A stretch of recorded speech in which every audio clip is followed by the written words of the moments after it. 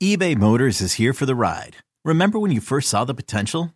And then through some elbow grease, fresh installs, and a whole lot of love, you transformed 100,000 miles and a body full of rust into a drive that's all your own.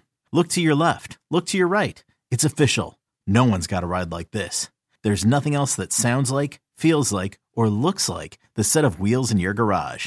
With over 122 million parts, you can make sure your number one ride or die stays running smoothly. So there's no limit to how far you can take it. Brake kits, turbochargers, engines, exhaust kits, roof racks, LED headlights, bumpers, whatever your baby needs, eBay Motors has it. And with eBay Guaranteed Fit, it's guaranteed to fit your ride the first time, every time, or your money back. Plus at these prices, well, you're burning rubber, not cash. Keep your ride or die alive at ebaymotors.com. Eligible items only. Exclusions apply. At Alma, we know the connection between you and your therapist matters. But if you're already feeling stressed and burnt out, the idea of trying to find a therapist you really connect with can be overwhelming. That's why Alma's focused on helping you find the right therapist for you. When you browse their online directory, you can filter by the qualities that are most important to you. Then book free 15-minute consultations with any therapist you're interested in seeing. And because 95% of therapists at Alma accept insurance, you can find care that's affordable too. You want to talk to someone, but not just anyone. Alma is there to help you find the right fit. Visit helloalma.com/therapy30 to schedule a free consultation today. That's helloalma.com/therapy30. It's time to get in the zone. Time to get in the zone with the 49ers Web Zone. This is the No Huddle Podcast with Al, Zane, and Brian. Welcome to another episode, 49ers Web Zone, No Huddle Podcast, presented by Odyssey. Listen, subscribe, like, smash that subscribe button for us. I'm Al Sacco, along with Zane Nachby, and fresh off his Disney trip, Brian Rennick. Excited to be back. Not really excited it's the offseason. I'll tell you what, you guys, this Super Bowl, I tried. It was a good game. I was excited for the game, and I got up Sunday, and I was fucking miserable. I was like as miserable as I've been. I'm trying to think what loss, because I had been thinking, all right, which loss really bothered me the most, because there's been so many of them since 2011. And 2011 always sticks out to me because I never thought that team, nobody thought they were going to be good. And that team just was, you know, Alex Smith redemption story, Frank Gore, Patrick Wilson. It was just like this awesome team. And then you had what happened, and that was really tough. And a lot of people have said, well, this year wasn't as tough because they couldn't compete. To me, this year is probably more painful than the rest because they couldn't compete.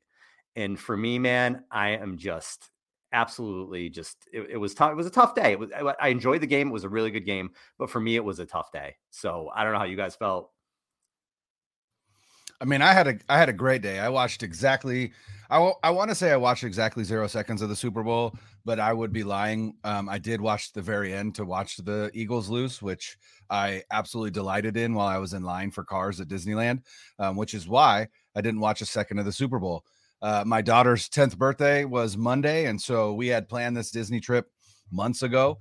And so I was genuinely excited to experience like watching a Super Bowl in a different place, right? Like a Disneyland or whatever. And so that was one of the most disappointing parts for me, is that I felt like not only did we as fans get robbed of the 49ers at least competing in the NFC Championship game, but I personally got robbed of being able to watch my 49ers in the Super Bowl in Disneyland, downtown Disney, wherever we were going to go. But the cool thing for me, so Sunday was great for me. Like, I had no thoughts about football. I had no thoughts about anything. It was just, we were at California Adventure. I was riding cars. I was riding Guardians of the Galaxy. I was having a great old time. Monday, my daughter's birthday, Patrick Mahomes showed up at Disneyland, and I got a photo of him. I was like 20 feet away from Patrick Mahomes in this little old style car that he was in. And so I was like, man, I'm like 20 feet away from like legitimate greatness. And I thought that was pretty cool. That is cool. Really cool. And honestly, and I know Zane participated in the same elation that I did. I'm just glad the Eagles lost. Like, for that fan base, specifically, Like a Super Bowl loss couldn't happen to a more deserving fan base because Eagles fans are trash. And I hope they hear this and I hope they come for me because there's so much evidence out there. And so the fact that they A, lost, and B, their defense, which, you know, shut down the 49ers, right? Absolutely got their ass handed to them in the second half. And I loved it. And now that same defensive coordinator, Jonathan Gannon, head coach of the Arizona Cardinals, he's in the division now. So, hey, things are looking up for 49er fans. I love it.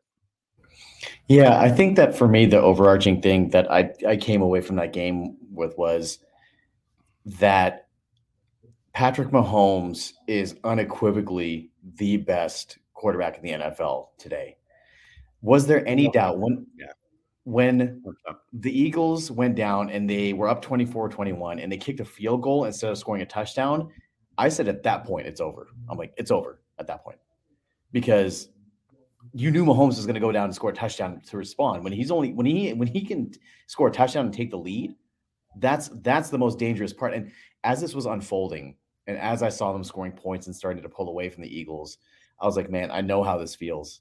That's exactly what happened to the Niners, right, in the second half. Mm-hmm. It is matching the second largest blown second half lead with the 49ers and Seattle as well in the history of the Super Bowl. And despite the fact that Philly, I'm sorry for bringing that up, but despite the fact that Philly tied it at the end, I knew that the Chiefs were going to win that. Like whenever Mahomes, when he got the ball, I was like, okay, not only is he going to score here, he's not going to leave any time for the Eagles on the clock. And that's exactly what happened, is that they went down there like just a methodical drive. And look, it was a penalty. It was a penalty. Like, you don't want that being called. I mean, you can't not call that. Like Bradbury, also shout out to Debo for being right about Bradbury.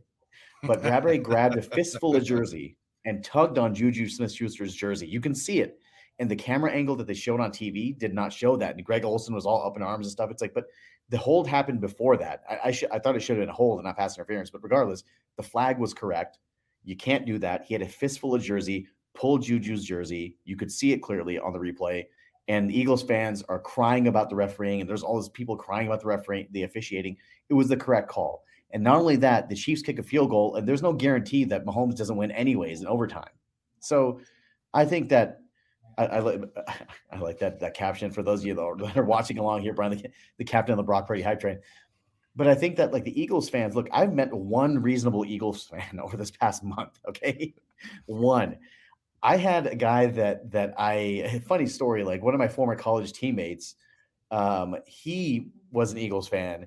And when they lost, I was like, you know, all happy and stuff. He got pissed off at me and they just like unfollowed me on Twitter. I'm like, bro, awesome. Like, what you doing, dude? I've literally known this guy for like 15 years and we've been cool. And he's like, nah, I don't want to talk to you. And I'm like, man, come on, bro.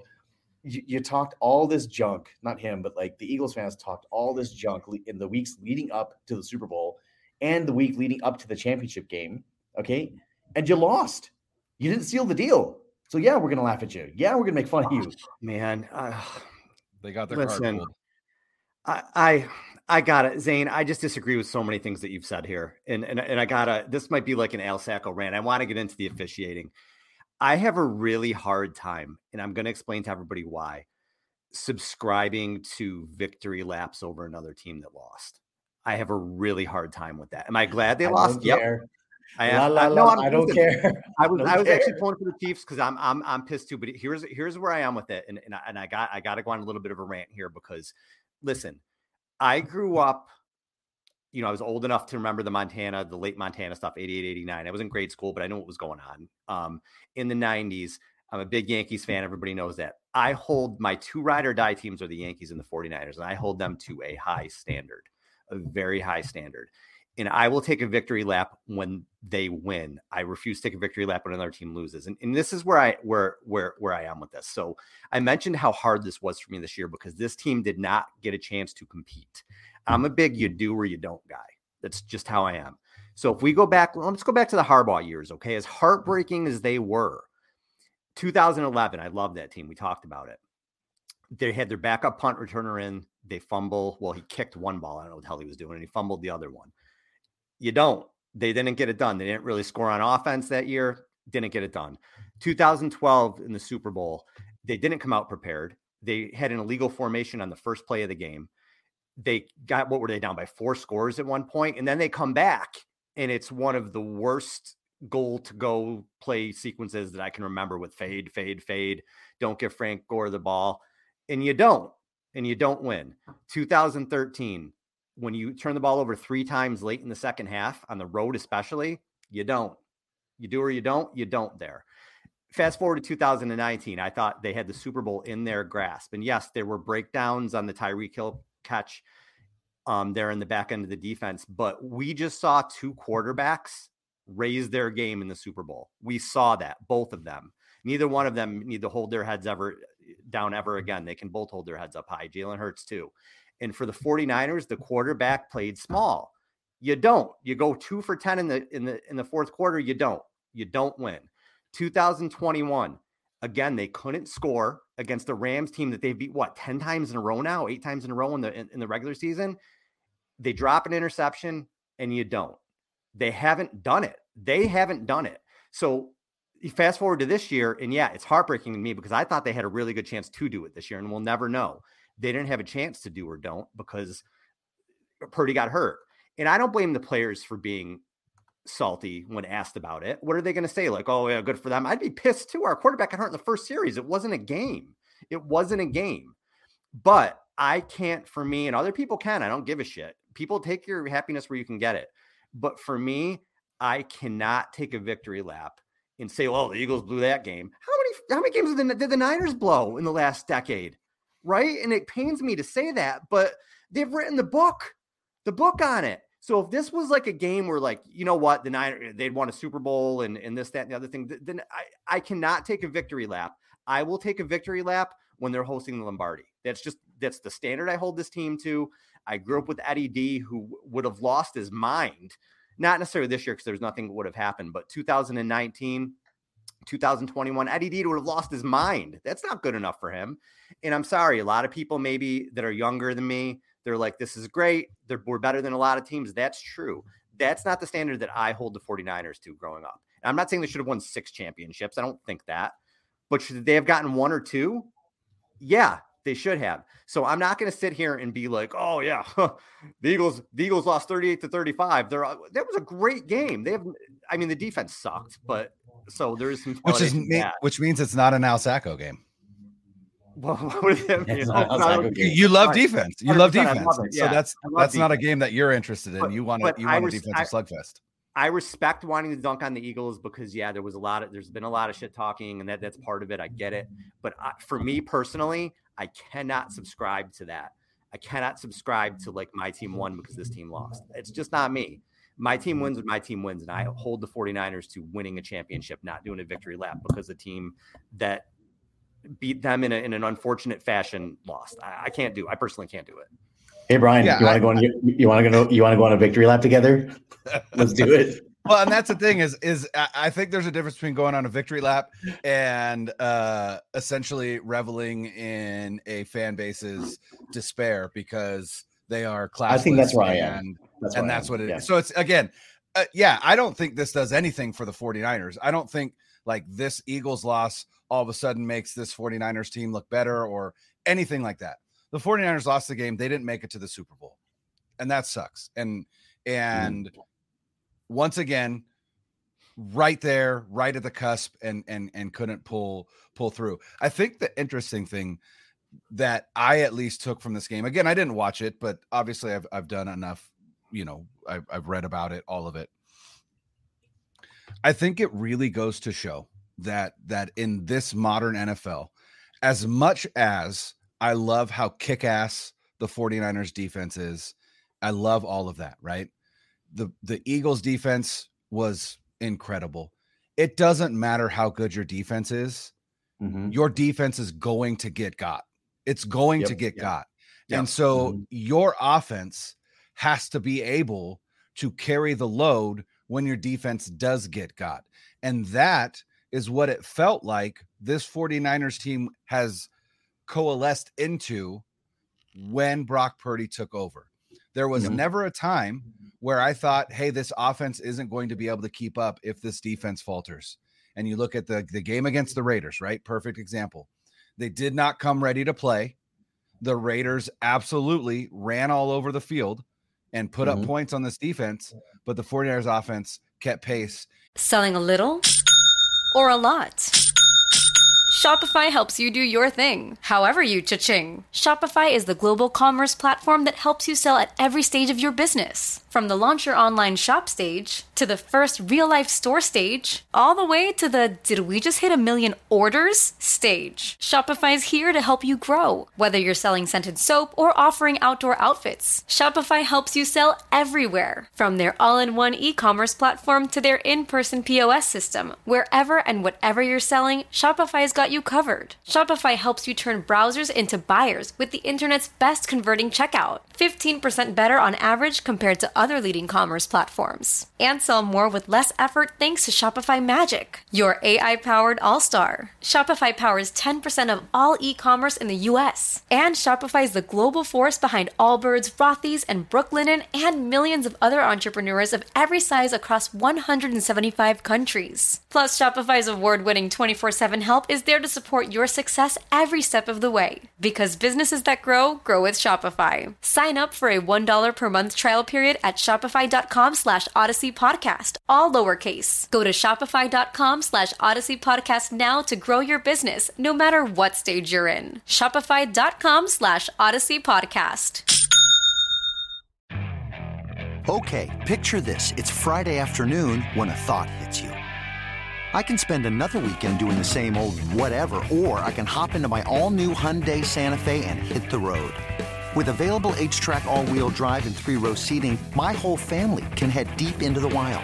Conquer the weekend in the all-new Hyundai Santa Fe. Visit HyundaiUSA.com or call 562-314-4603 for more details. Hyundai, there's joy in every journey. To me, it really becomes, can the 49ers, or what will it take for the 49ers in 2023 to get back to the NFC Championship game, or to win the NFC Championship game, or to win the Super Bowl? And I think as much as I would love for my squad to be the fiercest defense in the NFL, I think it's far more important for this offense to get back to where it was prior to that NFC Championship game where Purdy gets hurt. Even arguably prior to that Dallas game where they didn't really have a great game. Dallas's defense is really good. They did enough to win, and that was great because our defense did what it needed to do. But I think that's the biggest thing for me. And I think you look at the Chiefs and you look at the way they build their team and they build their defense. Their defense isn't anything to write home about at any point in any season, and it never has been. But what they are is opportunistic, and what Steve Spagnuolo is a guy who will get that one stop that you need in order for Patrick Mahomes to take over and win the game for you. And so my concern, and the other thing that I took away from the Super Bowl, is the 49ers need to get better on the offensive line, and Brock Purdy or Trey Lance have to be the man. They have to. They absolutely have to. This team is not getting back to the NFC Championship game. This team is not winning a Super Bowl if Brock Purdy or Trey Lance isn't a guy. And one of them has to be. And that's obviously we won't know, but one of them has to be. And so that's, to me, that's the biggest thing to look for as we move into 2023. Yeah, I think that when it comes to what we hope to see from them and what they need to do, I go back to this thought, and I don't know if it's rooted in any actual evidence. It's just something that I feel, because we're sharing feelings today, right? I got my yerba mate here that I'm having. This is really great stuff, by the way. Al, you don't get on the East Coast. This is like an energy. It's like blurred out. It's like one of those music videos from the 90s, right? It's it's an iced tea, but it's kind of like an energy drink iced tea, and it's fantastic. Is there alcohol in it? There is no alcohol in this. I was not interested. I don't care then. I'm sure you can Irish this up a little bit and make it good. But if it's water and booze, it's all I drink. It's just throw some whiskey in this, Ryan. You're good. But we're sharing feelings here on the No Huddle podcast. But what I feel is that the league cares only about offense after a certain point. In the Super Bowl, they don't want defense to be played. So if you have if you're a defensive team in the Super Bowl, there is no place for you. If you somehow make it there, the last thing the league wants is a repeat of that Rams and Patriots Super that Bowl. Was a nightmare for the league. Absolute nightmare. And it was a boring game. It was not well played. It was defensively, it was a great game, right? Both defenses played really well, but nobody cared about that game. And it's almost like an afterthought, which is kind of crazy to say about a Tom Brady Super Bowl, but it's certainly not up there in the greatest games. I feel like this got marred by the officials a little bit, but because of the offensive output of both teams, they'll look at this and be like, wow, this was a really great game. And that's the barometer which they're judged by. So if you get to the playoffs, and specifically the Super Bowl, you better pack an offense with you. And they didn't the last time they got there, and they got burned. And the time before that with Harbaugh, they were a defensive team. Although Kaepernick was putting up good numbers, they were largely a defensive team. And we can agree on that. Yep. They were defensive and run the ball team. The NFL doesn't want to see that. They don't want their Super Bowl champion to be boring, quote unquote. They want them to be a high flying team with an elite quarterback. And I just wonder how different it would be and how different the league would treat the 49ers if they had an elite quarterback, like a Patrick Mahomes or Josh Allen or somebody like that, Joe Burrow that was leading their team. And that's not to say that they would for sure get favoritism or anything like that. This is not a tinfoil hat theory. This is just my own thought that like when you get into that, it's officiated differently. You have a different game plan because you're practicing outside of your own home. The week is different with all the media. Like, to be able to overcome that with an elite quarterback and an elite offense is huge, right? Because there's a reason why teams don't come prepared to play the Super Bowl, right? As odd as it sounds, because the week is weird. It's not, or the 2 weeks is weird, right? It's not a normal schedule. You know the gravity of the game. When you have a really good offense and a really good quarterback to settle you down, like, look, the Chiefs were down by 10 points. At no point did they probably think they were out of it. They probably were just like, okay, not a big deal. We can come back from this because of who they have a quarterback. So is Trey or Brock going to be that guy? I mean, we don't know yet. We talked about it last time, but that is essentially what you need to have a prolonged amount of success in this league is an elite quarterback and health at that position. And right now, I think the biggest thing that they need next year is health. They need to be able to get 17 games out of their starting quarterback, whoever it is. And that may not even be the case because we don't know if Brock is going to start the season on IR, if he's actually going to play, right? But if he does start the season, he needs to finish the season as well, hopefully with the Super Bowl trophy in his hand. Yeah, and Brian, you mentioned the points thing, and that's the big thing that the Niners haven't done. They haven't been able to score the points. You're not going to beat the Chiefs scoring 20 points like they did in 2019. I don't care how good your defense is because Mahomes is that good. And he didn't play a great game, but when he had to turn it up at the end, he was able to do that. And you have to score more than 20 points. And the same thing again last year, they only scored 17. So with Brock being in there this year, they were putting up 30, 35. They're putting up big numbers. And then can they win a slugfest? Well, yeah, they did that too against Dallas. So that is the frustrating part. But I think there's become this, I don't know, people maybe think like, oh, because the Niners are loaded. They got a great roster. And well, yeah, they're going to be back there. It takes a lot to get back there. That's what worries me. Eventually, law of averages, something's going to happen in a game, a bad bounce, something fluky. I don't think anybody thought after 2013 they were going to fall off a cliff. I don't think anybody thought that. I don't know that we thought they'd be as good as they were in the previous years, but I thought they were a perennial playoff team still for sure. And then everything went to hell at the end of that year. And then Harbaugh left and, the rest is history. But we don't know what's going to happen next year. We don't know what guys get hurt. You don't know although injuries can't be worse than they have been. You don't know what guys are going to leave. So just to say that they're going to be back there just because they're going to be back there, it's hard. You got to finish when you get there. And this year they had bad luck. And in the previous years, we talked about it before, but eventually they have to seal the deal with one of these. Or we could be looking at a situation where, Kyle Shanahan gets a couple Super Bowls in year 20 with his next team, because he's going to be a coach in this league for a long this time. Year's Andy Reid, this generation's Andy Reid. Yeah, there's a lot of parallels right now. There's a lot of parallels. parallels. And they're, if they stay healthy, they're going to be a very good team again next year. But again, they have to get the bounces.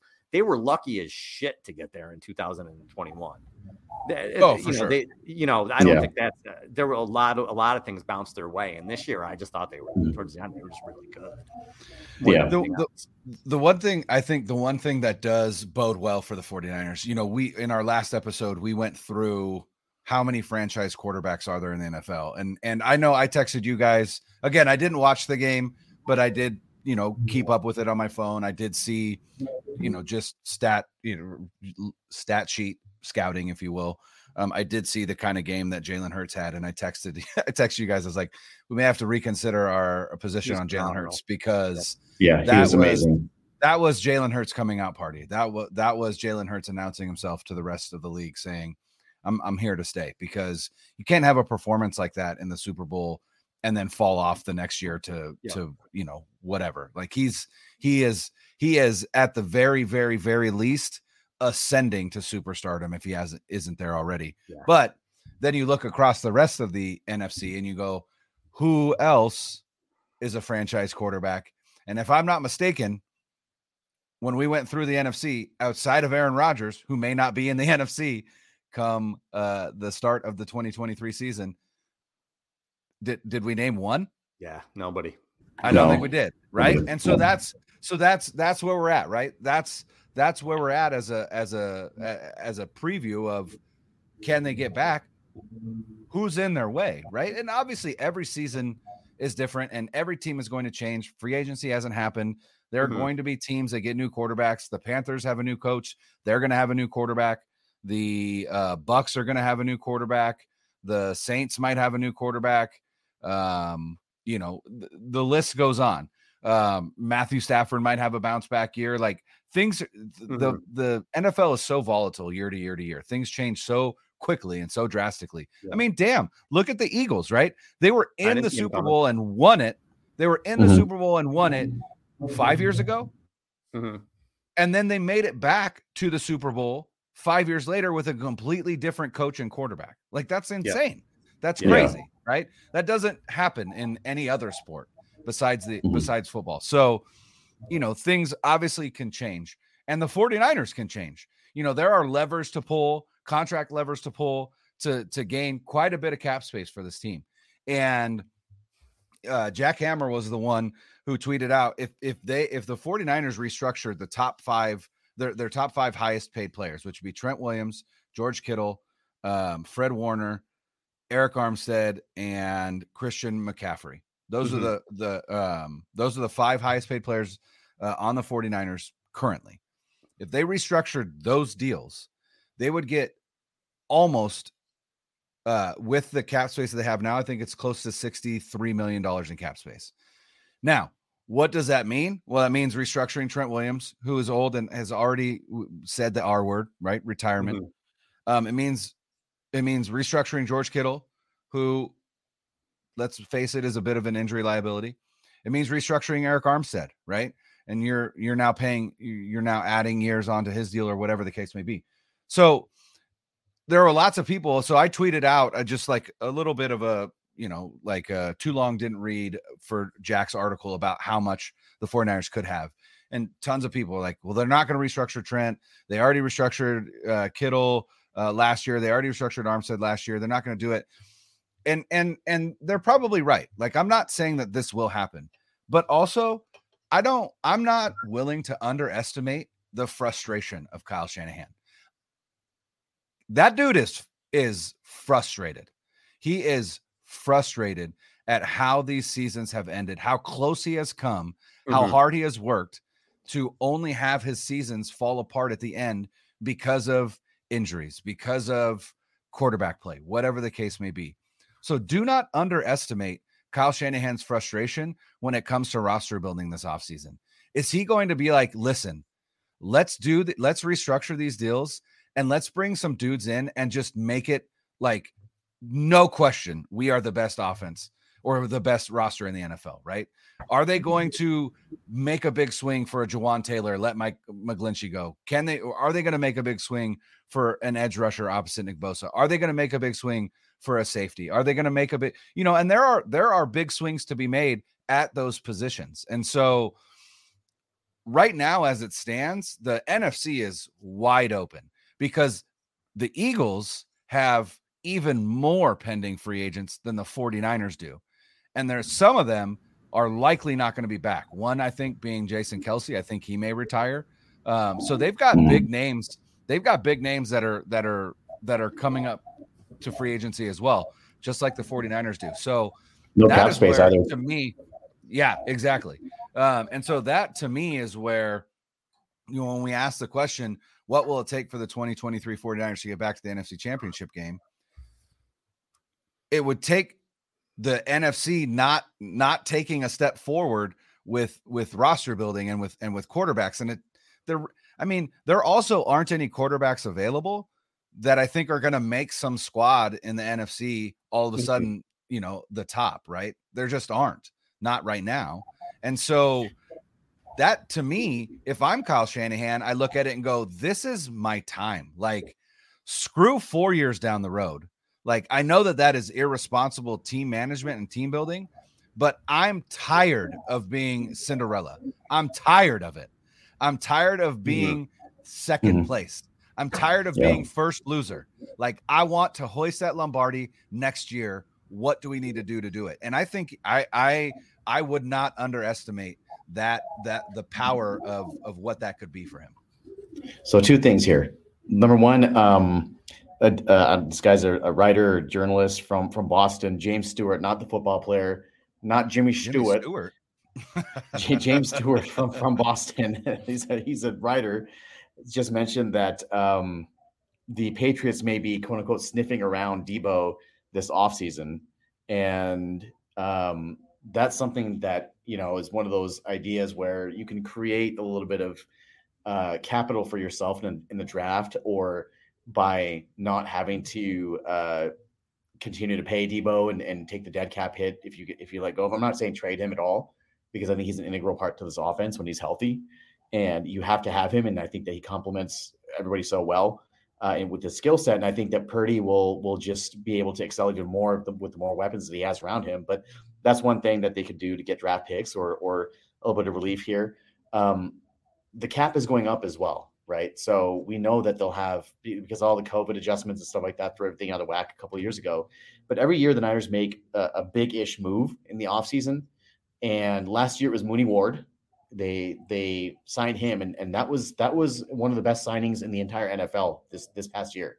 He was nails. He was unbelievable and criminally underrated in terms of getting recognition around the league, because he just never gives up anything when nobody ever throws at him. So that was the one big signing for last year. So I expect them to do something similar, to pick up a player who's maybe, underrated, underappreciated on his current team, plug him into, say, right tackle, or at, like we talk about, maybe if they want to upgrade from Brent, although Jake Brendel's done a fantastic job, right? Just throwing this out there. But if they want to upgrade edge rusher opposite Bosa, just picking up an underrated player, unheralded player, plugging him in there and letting the scheme do the work. Remember, they'll have a new defensive coordinator this year. Steve Wilkes is a fantastic coach. I love that hire. And I think that the more that you add there in terms of capital and in terms of talent, he'll be able to maximize that. Azeez Al-Shaair may be leaving, so that's a spot that they may have to replace on defense as well. There's spots on the defensive line they need depth at. McGlinchey is another one. And the biggest thing is their weapons on offense are largely intact, which is huge. Trent Williams is coming back. So really, this team doesn't need a lot. They need health is what they need. I will stick to that. They need maybe one or two more guys to fill in specific roles, but they need health overall. And also, I think re-signing Tashaun Gibson is huge. I think they need to do that as well. Yeah, I'm looking at this Debo thing. Sorry. They can stick around him all they want to. I don't know that the Niners are going to make that trade. And the real reasons I say it is, we'll talk about this more next show, but the Debo thing. But Brian, you said it. I think where they have to be mentally is we have maybe like 2 years left in this window. That's what they have to think. And we need to go all in. That's what they have to do. And you hope at the end of this window that whether it's Trey or Brock, that they're good enough at that point where we have a quarterback we can build around, as opposed to sort of I don't want to say a quarterbackless team, but where you're building on a QB with a rookie contract, essentially. So you're building on a team, I should say, with a rookie contract. So they need to go all in. I agree. Do whatever with whatever deals you have to do and load your team up. You're talking about bringing Brendel back. Let's put McKivitz in at right tackle. No, load up, man. Load up. Go get a good safety. Get another edge rusher. Yeah. Like, I agree. I think you have to load up. It didn't work out for a lot of the teams, obviously, but the things the Bills did, the things the Chargers did, even the Chiefs to an extent, like, you load up. You keep reloading guys. Your Chiefs lost Tyreek Hill, and they may have not gotten a Tyreek Hill back, but you could Juju and Valdez-Scantling, and they got a lot of better. They got better. Yeah, exactly. Now you have all these different weapons. They reloaded without, just because you don't have a Devontae Adams doesn't mean you don't have a good receiving corps. So I agree with that, Brian. I think the Niners got to go into it this offseason and really say we have 2 years. This way we have to look at it, because in 2 years you probably don't have Trent Williams. You probably don't have Kittle. Fred Warner's getting older. Debo's towards the end of his contract. Are you going to re-sign Ayuk at that point? There's just a lot of things that are going to happen. Armstead probably won't be on the team. You have 2 seasons with this window, with this core, to get it done.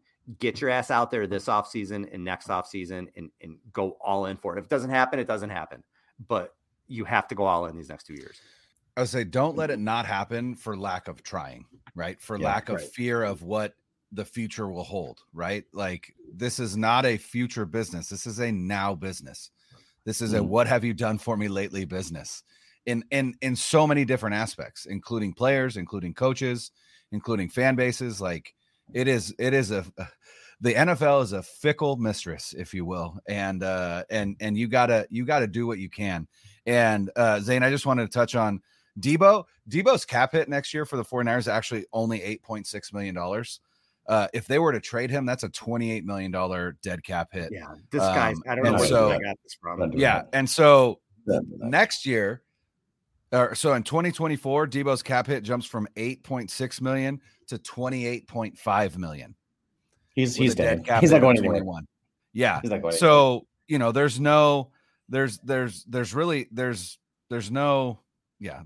out of that Debo contract. It's pretty. Unless you're blown away by some kind of offer, which I'm hard pressed to think they would be. Yeah. But yeah, so it's just a matter of, like I said, I feel like I have full faith in this front office. There hasn't been anything where I've been like, man, like, I can't really trust what they say, what they do, whatever.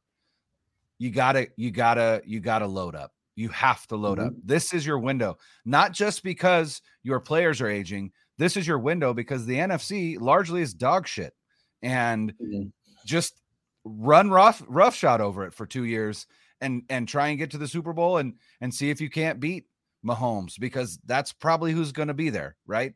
The Chiefs have been to the last 5 AFC championship games and have won 2 of the last 4 Super Bowls. They are who you load up to beat. Not anyone in the NFC, you load up to beat the Chiefs. Do it. Make the moves, make it happen. This episode is brought to you by Progressive Insurance. Whether you love true crime or comedy, celebrity interviews or news, you call the shots on what's in your podcast queue. And guess what? Now you can call them on your auto insurance too, with the Name Your Price tool from Progressive. It works just the way it sounds. You tell Progressive how much you want to pay for car insurance, and they'll show you coverage options that fit your budget. Get your quote today at Progressive.com to join the over 28 million drivers who trust Progressive. Progressive Casualty Insurance Company and Affiliates. Price and coverage match limited by state law. Another day is here, and you're ready for it. What to wear? Check. Breakfast, lunch, and dinner? Check. Planning for what's next and how to save for it? That's where Bank of America can help. For your financial to-dos, Bank of America has experts ready to help get you closer to your goals. Get started at one of our local financial centers or 24/7 in our mobile banking app. Find a location near you at bankofamerica.com/talktous. What would you like the power to do? Mobile banking requires downloading the app and is only available for select devices. Message and data rates may apply. Bank of America NA, member FDIC. So I got to ask you guys, as we kind of wind down here, it's a 2-year window. And I think we can all agree on that. I think that's very fair. It's a 2-year window, both with age and contracts expiring, and really you need to know what you have at quarterback before you have to reset. if Kyle doesn't get it done in 2 years, that's essentially entering year 9, right? Am I right? Yeah, year 9. So almost a decade here, and he hasn't won a Super Bowl.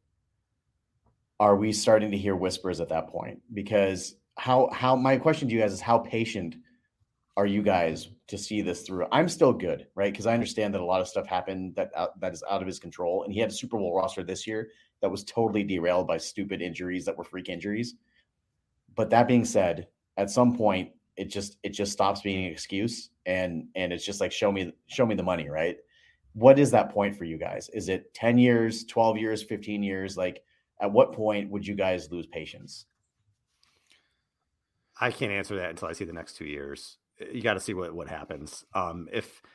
If they fall apart in the next couple of years, maybe I would lose patience, but I can't. I thought he took a big step this year. I thought he did a tremendous job coaching this year. And then his quarterback got hurt in the championship. I'd have to see how the next 2 years play out before I could really give like a serious answer to that personally. Yeah. And I think for me, like back-to-back seasons or multiple seasons of non-competitiveness, right? Meaning like either A, not making the playoffs, or, B, like first round exits. Then I'm like, okay. Like I have lost patience, but that is the other thing. It's different. Do you want to be a fan of a team that like wins a Super Bowl and then for the next 5 to 10 years is garbage? Or do you want to be a fan of a team that has lost a couple Super Bowls, has made it to a handful of, conference championship games and, won a couple, lost a couple, right? Like for me, it's all about, does my team have a shot year in and year out? And I think Kyle Shanahan 100% gives this team that shot year in and year out. I have full faith that with Kyle Shanahan as head coach, the 49ers will be a playoff contender every single season. And so if that stops being the case, then yeah, I'm out. But I don't foresee that happening. And, like we said before, if for whatever reason, Jed York had some kind of out-of-body experience and fired Kyle Shanahan, he would be hired the same day. You know what I mean? Like there would be 20 other teams that are like, okay, I'm going to fire our guy so that I can hire that guy. Right. So, and probably more than 20. I think Kyle Shanahan is a top 5 coach in the NFL. So 27 other teams that, would probably fire their guy. So yeah, it's going to take a lot of losing for me to lose patience, not just playoff losses, but like regular season losses, which do not allow the team to be competitive or to compete for a title. That to me, that's the only thing. Otherwise, Kyle, this is your team until you either A, decide not to coach anymore, or B, you just start losing consistently. And I don't see that happening. I'm kind of at that same point too, where I was just like 3 championship games in 4 years. That's really hard to do for anybody. And I think that he's built up that credibility, and specifically the work that he did with Brock later on in the season. I just want to see him have a healthy quarterback for the full year and have this offense mostly healthy, because they're not all going to be healthy, mostly healthy for a full year, to be able to see what they can do. I want them to, for the next 2 seasons, to be able to give their best shot, go all in. I'm with you guys, go all in, do what you need to do to get to the top of the mountain, because these chances are few and far between. And then, after 2 years, then if he hasn't done it, then they can reevaluate what those two years have looked like. But, I fully expect them to be a playoff team next year. Why not? They should be a perennial playoff team. And that's what they've been. 2020 was an injury marred season. Like that was a COVID season. They weren't playing in their own stadium. It was Jimmy kept getting hurt, and it was just not a good, accurate judge. But you remove that season. 2019 was fantastic. 2021 ended up being fantastic at the end, that run that they went on. 2022 was fantastic. Like he's put together 3 really solid seasons, and I kind of throw 2020 out the window because those circumstances were like, as people say, unprecedented times. So you can't move off of him. You're not going to move off of him. And he, in my opinion, should have carte blanche to do what he wants to do to be able to get to the promised land. If I'm Jed York, I'd be like, all right, cool. Here's a blank check. You tell me the price and I will get you what you want. So real quick, guys, before we get out of here, I do want to mention about the officiating in the game, because Zane, you said you agreed with the call. it was very split, it seemed like to me, in terms of what people thought, in terms of whether they should call it or not. Here's where I am on that. And let me start by going back to 2019. Do you guys remember the play at the end of the half of the Super Bowl when George Kittle got called for pushing off or putting his arm out or whatever it was? Did he extend his arms? Yup. Had they called anything in the rest of the game? No. So that call bothered me, because if you're not going to call anything, then don't call anything. Then let things go. Unless it's you drag somebody down or it's something or something that it's not subjective, like a false start. Well, unless you're Lane Johnson, or an offsides or something like that. Like if you're going to do anything, if you're not going to call anything other than those things, then don't call it. It's just that simple. And that's where I was in the Super Bowl. When it first happened, I couldn't see the angle either that you showed after where he was tugging, but I was furious. Oh my God, how can this happen? And then you saw the play, and did he tug his jersey? Yup. Was it a penalty? Yeah. Do I think they should have called it? No. And I don't think so, because you didn't call it the entire game. And there was tugging the entire game, and there was stuff going on the entire game. So for me, if just be consistent, that's all I want you to do, is be consistent. And on a play like that, that literally decided the game. So you don't want to say, well, Al, you're just not going to call a penalty because you want to see the Eagles come back and get a chance. No, I'm not saying that. If it's an obvious thing and it's an obvious pass interference or something like that, but they didn't call it the whole game. So if you're going to let tugging and pulling go on the whole game, let it go there.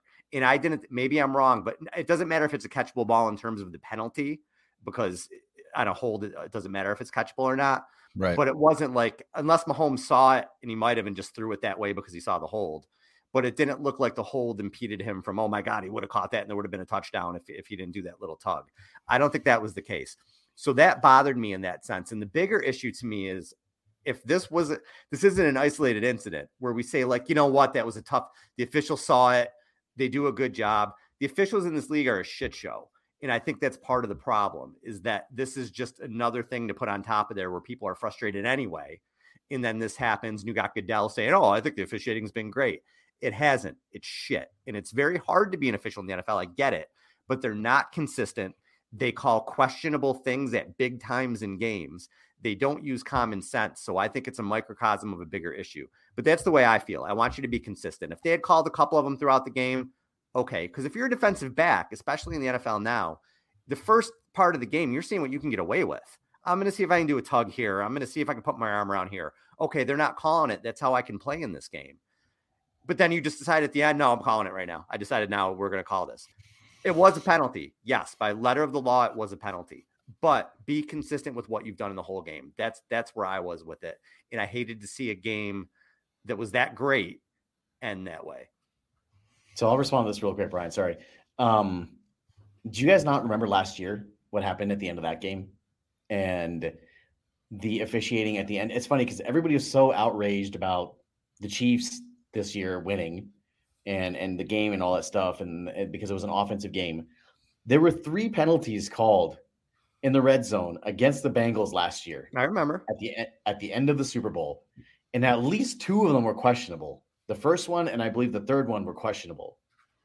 And everybody's acting like the NFL hasn't done this before, right? I'm not saying that there's a precedent that's a correct precedent, but the officials have been bad for a while. Like it's not a this year thing, right? And the thought that this is something new and oh my God, they're deciding the game. Like, bro, this is okay. Number one, Bosa was held all game last year. The point is, it's coming to a head. I think people have finally. It is. You know, I'm agreeing with you. I'm agreeing with you.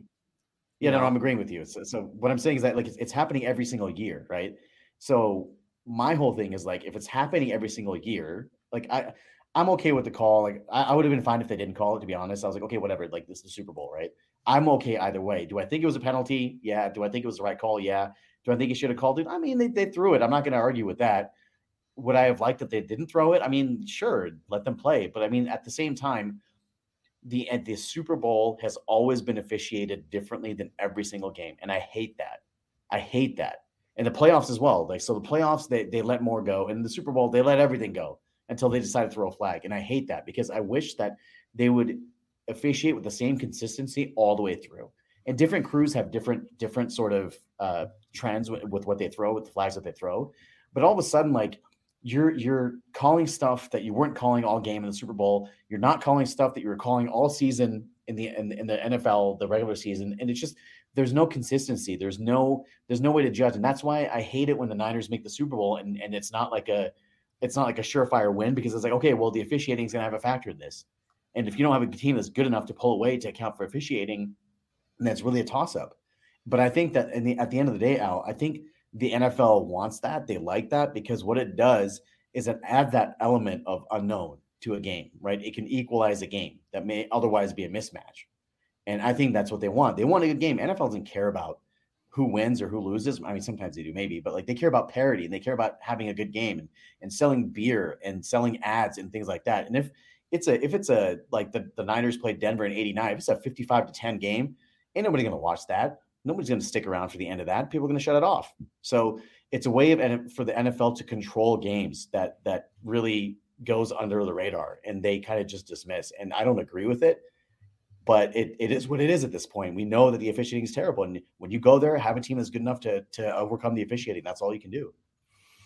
Well, and I was going to kind of say along the same line, saying, the reality is this. There are simple solutions to fix this officiating fiasco that we've seen in the NFL over the past 5 years or so. Very simple solution. Just like soccer, you have a ref that's an eye in the sky, right? And they are essentially overseeing both the penalties called and those missed, right? And to me, with simple solutions, if there are simple solutions, and the league has still chosen not to implement them, to me, that tells me that the league wants the officiating to be as shitty as it is, or at the very least are okay with it being that way. And Roger Goodell is just trying to gaslight all of us, right? When he says, I think it's been the best it's ever been. We're not idiots. Like, well, the majority of us, or maybe not the majority, but regardless, those of us that can watch with our eyes, we can see the officiating has been awful, god awful. You cannot piss on me and tell me that it's raining. And that's what he's trying to do. So to me, if the league knows that the officiating is bad, and there's no way that they don't, if the league knows and they still choose not to do anything about it, that means that it's okay to them, right? It's like Herm Edwards said, you're either coaching it or allowing it to happen, right? Mm-hmm. So they're either telling them, hey, this is how we want things to go, or you're just being complicit by allowing it to happen. And that's what the NFL is doing. And so, I think you're right, Zane. I'm not a conspiracy theorist. I don't believe that, the NFL, the big thing right now is the script, right? Oh, you got the script. You forgot to read the script. Like the script said, whatever. I don't believe that. But what I do believe is that the NFL has no problem with officiating being a factor in these games, which is ridiculous, right?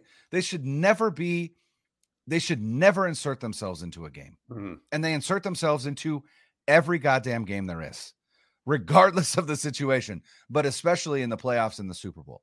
So, I mean, as fans, you either A, show your displeasure by not giving them your attention, not giving them your dollars, or B, you just got to let it go because they're not doing anything about it. They're not. No. It's not going to change. The NFL has already showed us that.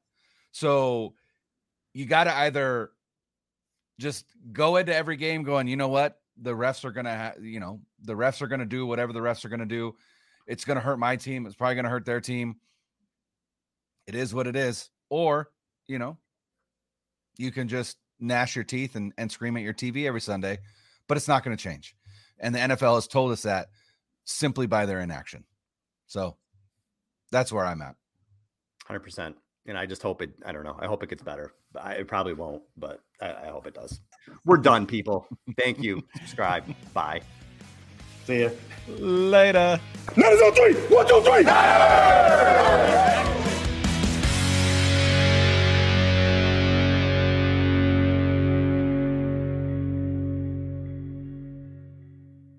2400 Sports is an Odyssey company.